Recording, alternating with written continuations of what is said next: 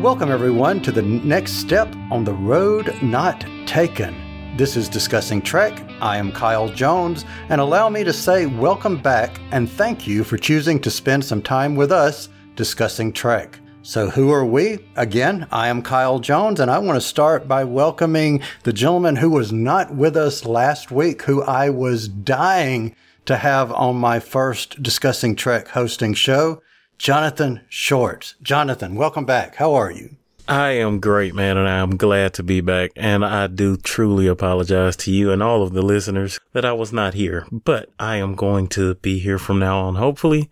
And I'm excited to talk about this episode and excited to hear your thoughts on it, sir.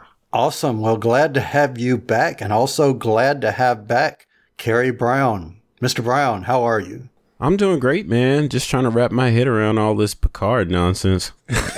Ooh, interesting. How dare you? Wow. Okay. That sounds like ready to delve into it, but we can't delve into it quite yet because there is another Mr. Brown in the house, Clarence Brown. Mr. Brown, how are you, my friend? And also, for everyone listening, tell everyone what you always like telling them at the beginning of us discussing Trek. Oh, I like to tell them, thank you for subscribing. We are so glad you're here. And what we do here on this podcast is review each and every episode of Star Trek in somewhat excessive detail, in addition to talking all things Trek. Yeah, man, I'm doing great. Glad to be on with you guys, and it should be a lot of fun. Indeed, indeed. Well, I'm already having fun. And unless you guys have anything else, we're about to get into the review. So Penance is the second episode of the second series of Star Trek Picard, first premiering on streaming platforms on the 10th of March, 2022. It starred Patrick Stewart as Jean-Luc Picard, with Jerry Ryan, Michelle Hurd, Alison Pill, Evan Evagora, and Santiago Cabrera. Also featured is Annie Werching as the Borg Queen and John Delancey as Q. Spoilers. Red alert. All hands stand to battle stations. What gives you the right? You cannot destroy an idea. At ease before you sprain something. So always with the beats of the episode, usually me, but this time, Clarence. Clarence, beats of the episode. What say you? Oh, man, I was going to write out something long and poetic, but I decided to keep it simple. In just a few words, I think we can sum up this hell in which Picard is in. Colombian roast, black. Mm. You know, there's another captain we know that would have loved to be in that hell. Yeah. Wow, that was deep, actually. All right, well, thanks, Clarence. So I want to go back now to Jonathan. So give me a summary view, Jonathan, high-level view. What did you think of this episode?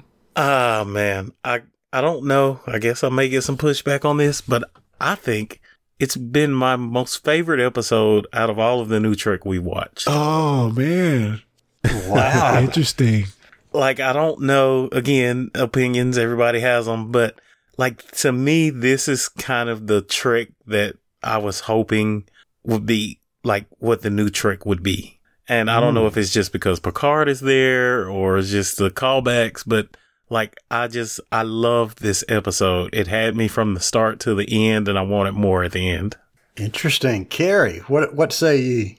Oh, man. While I was watching this whole episode, I could do nothing but think of pretty much the whole song, but especially the chorus of this song by Theo Katzman, who's a member of Vulpec. If you guys are okay with me reading it, I'd like to read it. Go for it. Okay, the chorus goes, "Just throw your punches and have no hesitance. Follow hunches in spite of evidence. This old earth is just a private residence, and you could be president." Wow. Kerry with the alternate beats. Interesting. All right, Clarence, what say ye? Oh, man, you know me. I love the other one to pieces, and this one is no different.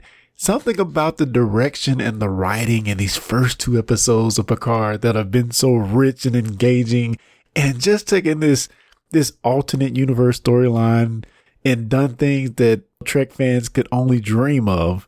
And I have to say it, and I said this last week, but I have to make the comparison. Discovery's writing is not been the best this season, and you see what they're doing on Picard, and it's just out of the freaking park, man.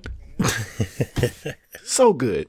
So I feel like I'm on Discussing Who right now, because usually I follow up last, and I usually say to you, Clarence, I'm going to talk about you, and I'm going to talk about Lee Shackelford, our friend from Discussing Who, and say, oh, well, I'm somewhere in between the two of you. Well, for this time, I'm going to say I am right in the middle of the three of you, because I agree with all three things that you guys said. I love this. This was awesome. It is so what you said regarding the writing. The writing is awesome, and totally agree with everything that you guys said. Oh, yeah. So I want to start in the beginning and go into the conversation that Q had with Picard.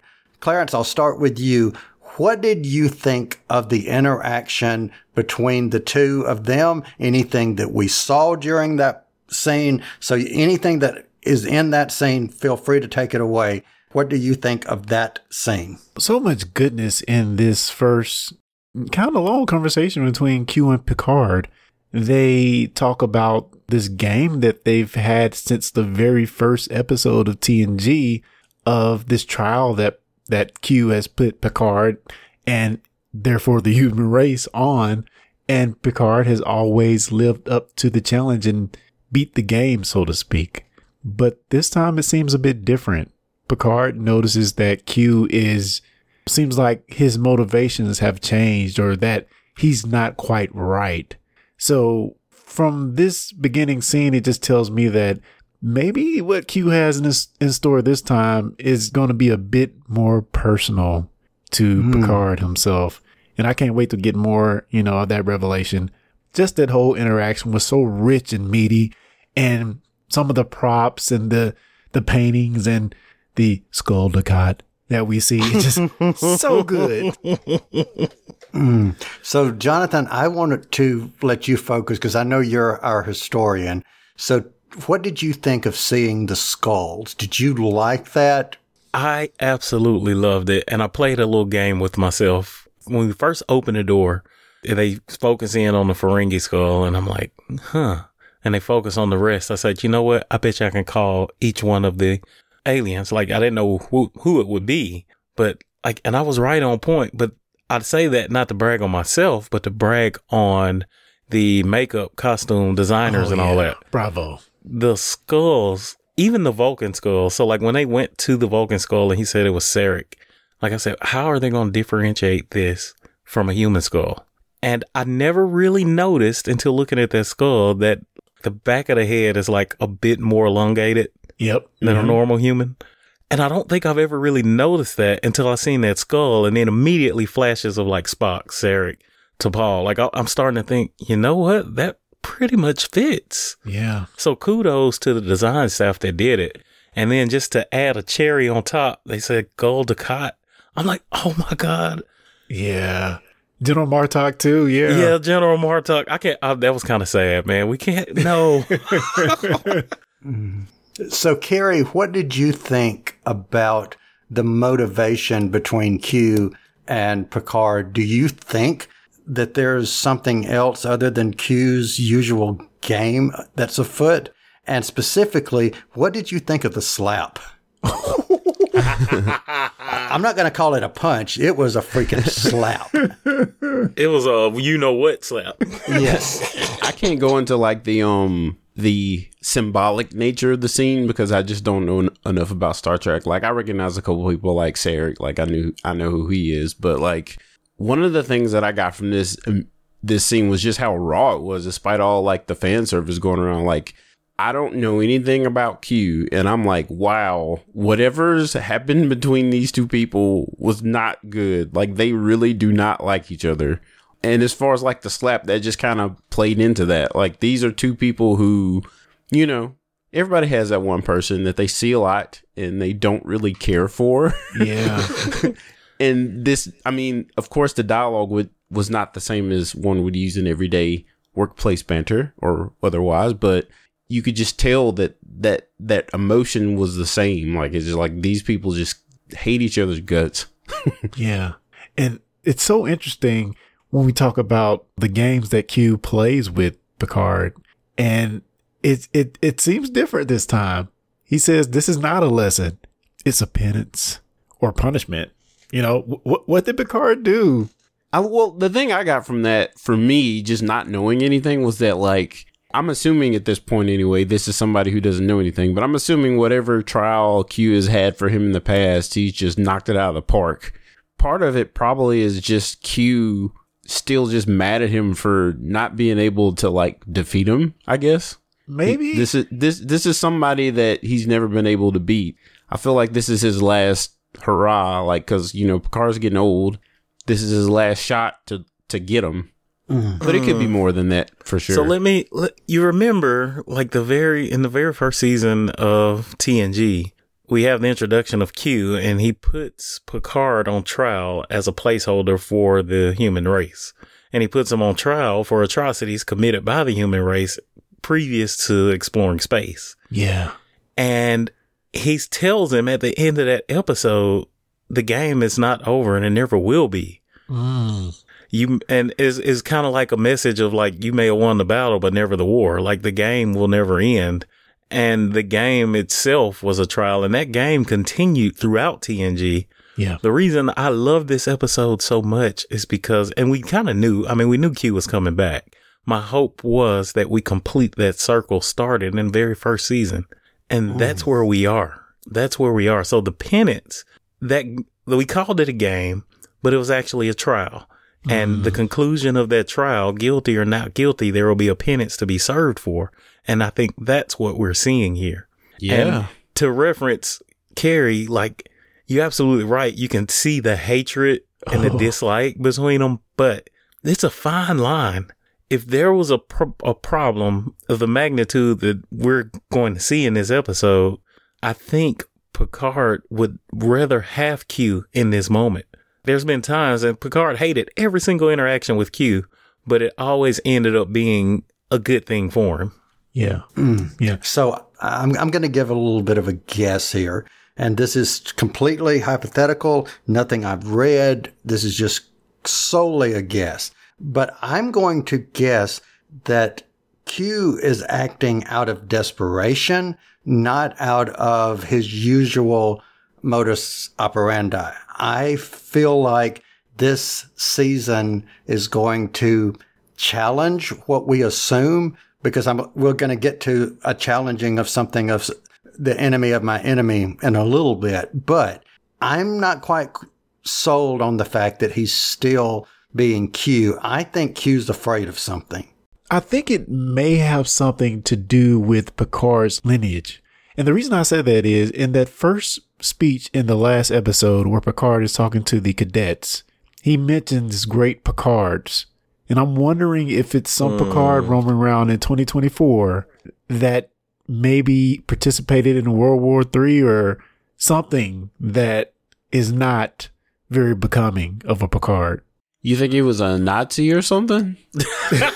Possible. For some reason, Trek has always kind of focused on the Nazi side of World War II. Like, that's always, if we're talking about World War, they always focus on the bad guys, the Nazis. So I'm sure that'll be tied in. But what also kind of concerns me, it seems like Q is worried.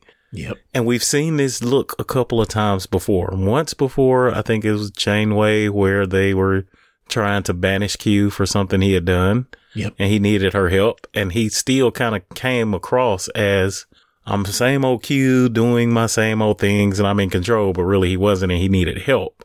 And the second time was when the Q Continuum was at war. And I think that was in Voyager. Yep. And he kind of brought them in and kind of played it off as like a old battle scene from like the Civil War or something.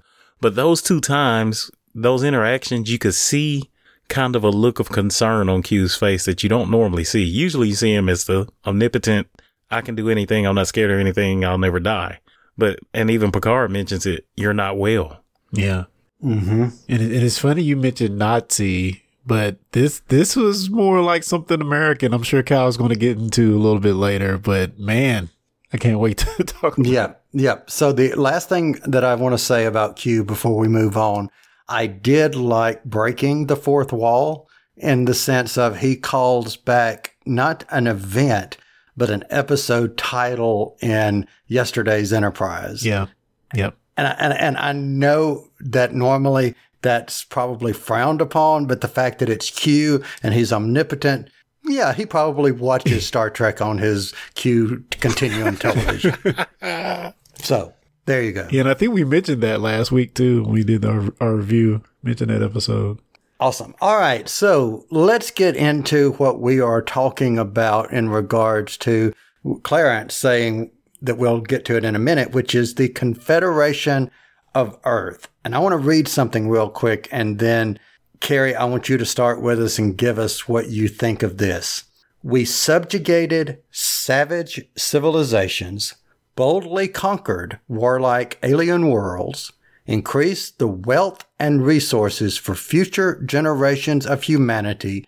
A safe galaxy is a human galaxy. What are your thoughts? Well, I mean, the first thought is that could have been like the spiel at the beginning of an alternate Star Trek: The Next Generation intro. Like it reads like the boldly go. You know, it has that air to it. Other than that, yeah, the genocidal like Nazi rhetoric that definitely stood out.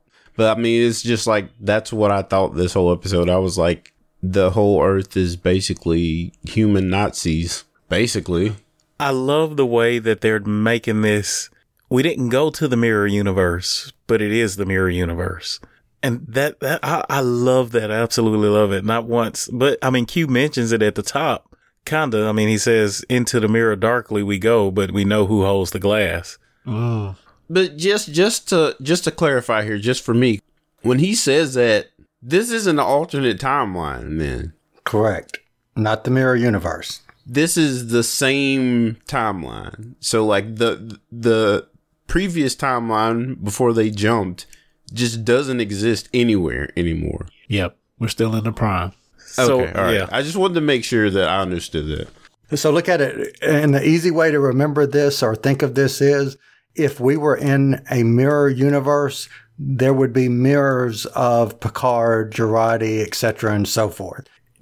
We are seeing the changed histories for Picard, Girardi's, etc., and so forth. So something basically tells me that this is the same Picard that did all this murderous stuff, and something happened to him or to like his lineage that caused their whole ideology to change. Because like, those ideals aren't his. They were given to him by his mother. They showed us in like the last episode. All of that stuff was passed down. And here we go with this timey-wimey stuff. That's always confusing. But so I guess I'm asking you guys, at the end, they kind of say Q kind of went back in time, changed one thing that altered it, and then took them to the present. No, I think he just went back and altered something in the past, and their present changed, just like the Marty McFly vanishing. Because they weren't on the picture. ship. I'm not quite sure that he changed something. Huh. Something changed. There was something that changed in altered time. Who and what, I'm not quite sure myself. I mean, all I'll say is the Borg Queen sure is doing a lot of smiling. Like, I think she's the one. Like, I swear, I think she's the one that jumped them back. I don't think it was Q. Well, we know Borg was the first kind of alien that Q introduced the Enterprise to. So, and Carrie, remember what we were talking about last week? I think you're spot on because we were talking about last week the Borg Queen saying, "Look up." Mm-hmm. And they repeated it in the preview, so we know it's significant. And that's what his mom told him in that flashback. Bingo, bingo. So the Borg Queen could be his mom? I hope not. I don't think so. I think it's being too well written for it to be that big of a... I think that's just a red herring. I truly don't think it's the mother. Truly, truly, truly. Well, how would she know to say that so intimately? Yeah. Who knows? Who knows? I feel like at the very least she had to have been assimilated or something. At the very least. That could be possible. Even if she's not the queen, she's got those memories. Yep. So, Jonathan, during the conversation on the Confederation of Earth, we get a nod to General Sisko. And I'm pointing this to you because you're our DS9 fan. Thoughts? I don't know what to think, man. We're going to have to get more. But the fact that they mentioned his name in it, like, I was overjoyed for it. Yeah. But let me tell you, if General Sisko is a general in this timeline, like, he's going to be a beast. Yeah. Like, I can't imagine, like, they're worshiping Picard, but man, what has Sisko done? Whew. Sisko didn't play in the regular world. You know what I'm saying? He was quite serious and all serious, no jokes in the regular world. I know that when he mentioned Sisko and she was like, nah, no, John was like, no, call him. Yes. But it's funny they mentioned that, Sisko is one of the only captains that never really played along with Q. Like, if you could think of someone who actually just kind of controlled Q, it was Sisko. Like, Picard and Janeway, they both kind of figured out it's best to play his game and get through it, and then we get away from him. But Sisko was like Q put him in like this boxing ring, and Sisko like punched him in the face. And Q said, Picard never hit me. But Sisko was just serious. He's like, I'm not playing this game. Screw you, man. That's hilarious. So, Clarence, what did you think of the concept, and I'm sticking on this Confederation of Earth for a moment, this concept that they have of Eradication Day? Yeah, definitely playing on the Nazi themes from times past, but also, that name going from Federation to Confederation, which, that's similar to some things here in America, if you want to think about it. Also, the notion that all aliens are either eradicated or subjugated as slaves, which it just kind of broke my heart to see the people at the Chateau Picard being basically slaves for him. I know that really hurt Picard as well. So yeah, this is a very, very different future. And, if you talk about what World War III was with xenophobic tendencies and not welcoming aliens into Earth or onto Earth, this is kind of sort of the same themes kind of taken to the 1000th degree, where not only are you not welcome here, but we're going to do our best to eradicate your civilizations. I will, before I open the table to anybody else that wants to say something, the thing that got me about this was this whole Eradication Day, the Confederation of Earth. It was, in the last 6 or 4, 3, however many years as of 2022, worldwide, we've seen more and more shifts to a populist type mentality, and this idea of if you are the same, you are greater, but if you're not the same, you are alien, you are bad, you're not as good as whatever. It's really creepy to some degree when you see your things that you're watching or see things that you're watching and they echo back to what reality is. And that's kind of scary to some degree. Yeah. So I agree with everything you said, Clarence, and I'm curious, Carrie and Jonathan, any thoughts that you have on Eradication Day or the Confederation in general? I had so many thoughts about this could be what happens if we don't change the way we live. That was an immediate thought. Like, the more I saw this world, I was like, this looks like our current world. If we encountered alien life, we would just try to kill them. We wouldn't try to, Exactly. We just need something as humans. We just need something that we all can direct our hate and vitriol and anger to, and then we can do anything. And that's what this looked like to me. It made me really sad. Really sad. So, number one, I want to just kind of kudos again to the writer staff. We got Eradication Day, and I kind of akin that to, that's kind of like the flip side of First Contact Day. Oh, yeah. So, normally the way we ended up being was First Contact Day. We celebrate embracing new cultures, new alien life. And in this timeline, it's Eradication Day. Like Carrie said, we're getting rid of what we don't understand or what we fear. Like that was a good play on the First Contact Day.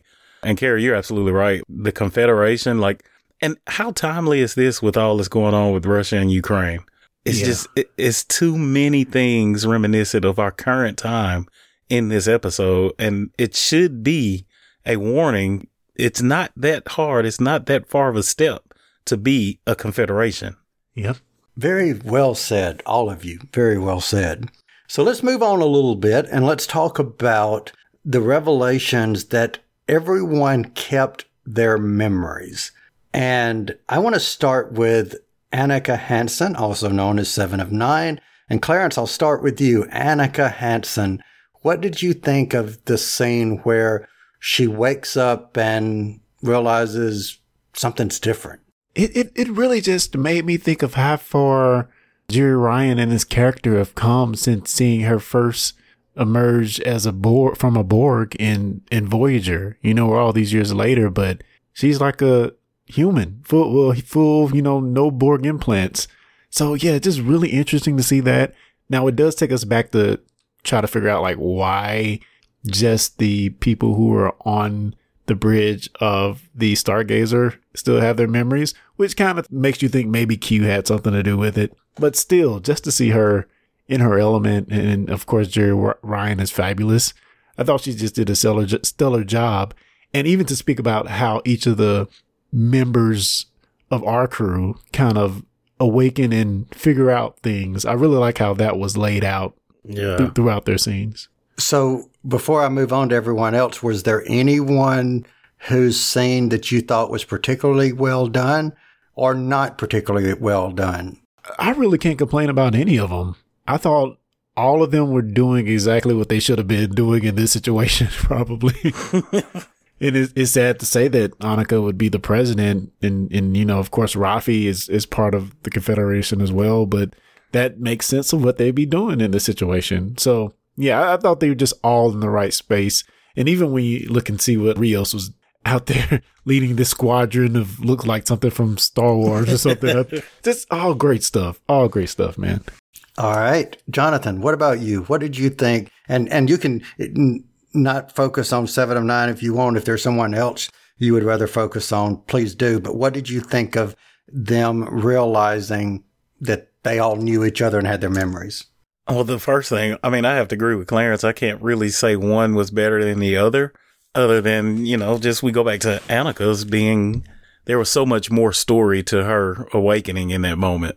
But they were all so very good and so very well done. I can't complain about much of any of them. I do say, and I don't know if it's a complaint.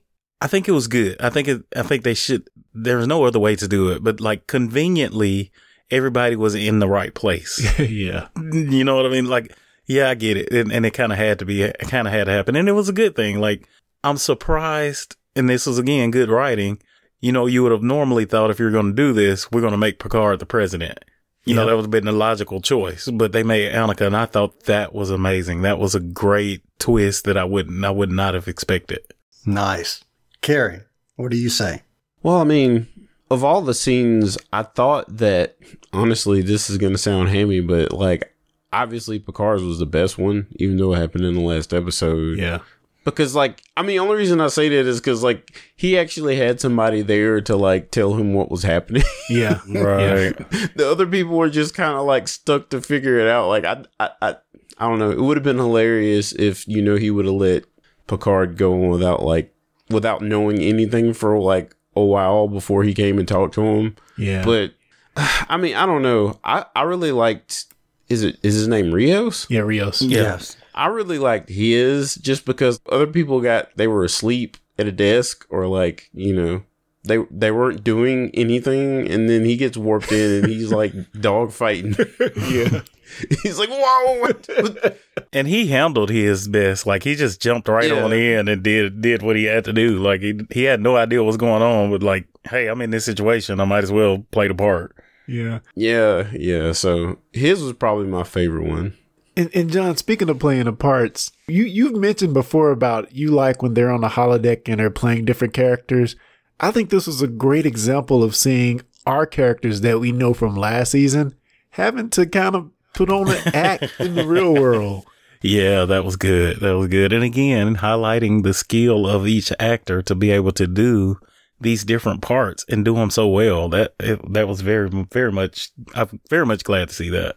Yep. So the only thing I would add to that is whoever directed this episode and the way they shot the scene, specifically with 7 of 9, when she's waking up and the way she's laying, it's her face is resting in the way they have her hair in front of her eye. You don't know until she gets up that eye is okay, that there's not the implant, that the implant is gone. I think the way that was staged and shot and everything, A+, awesome, wonderful. And let me add before you move on, I think Doug Aronofsky is becoming one of my favorite Star Trek directors.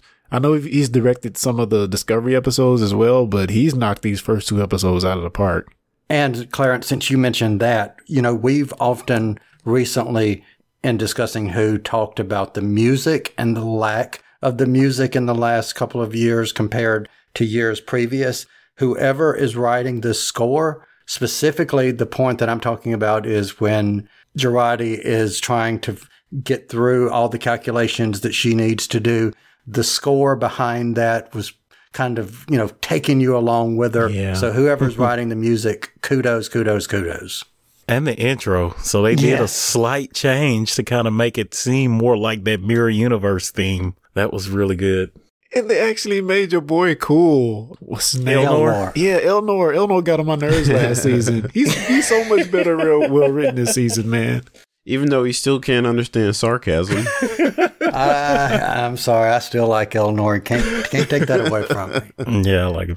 And a fight scene. I'm sure we'll get to that. But so the last comment the last topic that I have before I have 2 final questions is the enemy of my enemy. And Carrie, I want to put this to you first. We're getting aligned, or we're aligning ourselves with the Borg Queen. Is this disaster waiting to happen, or is this salvation? Well, I think it's both. I think you can trust people to be who they are, but at the same time, she's the last of her race. She wants to fix the timeline just as much as they do. And I'm telling you, man, it's the Borg. Man, it's something with the Borg Queen. Man. Like, I don't even necessarily believe this Borg Queen is the same Borg Queen that went on their ship, because their minds are already linked. They went through quite an effort to discuss how she's aware of what's happening. Yeah. But only thing that freaks me out about this, if it is really another timeline, then how can she still do that? I mean, that's the part why I hate time travel or whatever this is. I start thinking about how is it possible for her to do that, or for them to retain their memories if none of that stuff ever actually happened, and my head starts to hurt. Reality has been split. There is division. Time has been broken. That's what she said. All right, guys, any other thoughts on the Borg Queen and aligning ourselves? I kind of agree with Carrie that, yeah, it's the Borg Queen, but it's the enemy we know. And who better else to team up with? And we know the Borg they're highly consistent. So you know what she's going to do. You can assume. And then you have 7 standing right there. She knows more about it than anybody. So why not align yourself? If you need power, that's the most powerful ally you can find right now. Awesome. All right. So final question before we get into ratings. So this is open for everyone. If you had to pick one scene of the episode that stood out to you, what scene would that be and why? And Clarence, why don't you go first? Oh, man. I really liked what was going on in the lab. From Girardi seeing her with her cat robot, what you call it, Spot 73. She's really not my favorite character, but I think she did a good job, especially when the Seven's husband came in there. She did a good job of improvising. So, as much as I don't like the character, I thought all the lab scenes were pretty well done, and she did a great job in it. And it was cool to see the Borg Queen and see Picard and Seven coming there and question her. So I really enjoyed that scene. But let's also mention before we get too far that we need the Borg Queen later if we're going to go into the past because of the location and the slingshot effect, which that's a throwback to TOS, of course. But yeah, that's it for me. All right. Carrie, what about you? My favorite scene was not just one scene, but every time this happened, I just was like, something's there. Every time they focused the camera on the Borg Queen, and she just had that smirk. Yeah. She had this smirk like dance puppets. It was just like, yeah, the Borg Queen. Yeah, she was good. All right. Jonathan, what about you? So I have two, and the first one is going to be kind of a cop-out, but my favorite scene was the interaction when Q slapped Picard, and we talked about that already. But that's like, out of their whole interaction throughout the past, that's just something you never would have saw coming. Yeah. And that was just kind of like, that kind of woke everybody up, like just hardcore Trekkies, like to see that, you're like, oh, this is not going to be the same interaction. Yeah. So that was one. And number two, the lie on the fly that Girardi did when she was talking to the magistrate, that was awesome. I liked it. And let me throw in an honorable mention real quick. I love the propaganda scene from Picard, from Bad Picard. He was looking, and Cal, I think you quoted from it earlier. But I thought the propaganda scene, he's like, come join us from the Confederation. Yeah. That was really well done. Indeed. So for me, my favorite one was use Elnor as a punching bag until she says you can kill them all. Yes. And he used the comm badges to kill some folks, man. I'm just like, she was like, here you go, guys. And she didn't even turn around. And it was like, yes. So good. All right, Jonathan, I'm going to start this with you. I want you to give me a final rating. What did you think of this episode? 1 to 5. What did you think? My highest 5 yet. Ooh, nice. Very cool. Carrie Brown, what say you? I'll probably go with, I'll probably give it like, I guess a 4.75 maybe. Like, I thought it was very good, much better than the last episode. But there were still a few things where I was just like, okay. But, you know, it was good. I say that's very high considering the fact I know you don't give 5s. So, awesome. Clarence, what say ye? Oh, man, 5 all the way, dude. Loved it, loved it, loved it. So everyone listening, if you want to hear mine, just replay the last 10 seconds of this, of what Clarence just said. That's mine. 5. Loved it. Loved it. Loved it. Oh, man, y'all going to kick me off for bringing the averages down. No, Carrie, I just have to say, for you to give it a 4.75 without a lot of TNG history or Trek history, like, I think a lot of the reason why I'm 5 and probably Clarence is 5 is the callbacks were great and like the references were great and like what we know of the past, and for it to still be good to you to a 4.75 speaks volumes. Yeah, dude, like I'm just gonna say, like, it's funny you say that because when I was watching the first episode, I got bored a couple times with like some of the exposition. Like I just got bored, but with this episode I never felt like that once. So yeah, that's awesome. Awesome. Well, since we're awesome, I want to say for everyone listening, thank you. It's awesome that you have spent the last 45 minutes of your time with us. We appreciate it. Come back next week. We will be back with more Picard. And as always, live long and prosper.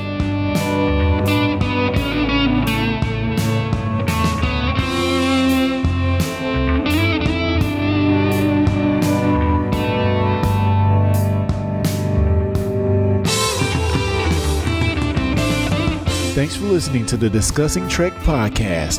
For more information, go to discussingtrek.com/subscribe.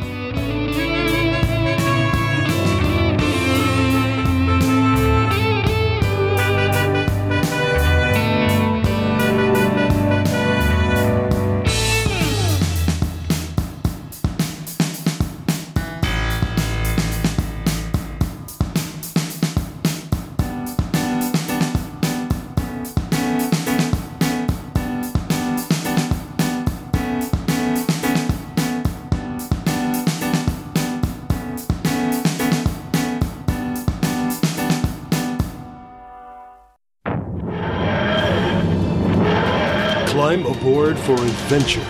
Your traveling companions are fellow fans of Doctor Who. That's right, it's the podcast Discussing Who, exploring the worlds of Doctor Who, past, present, and future. Find out more at discussingwho.com. You've been listening to the Discussing Network. Find out more at discussingnetwork.com.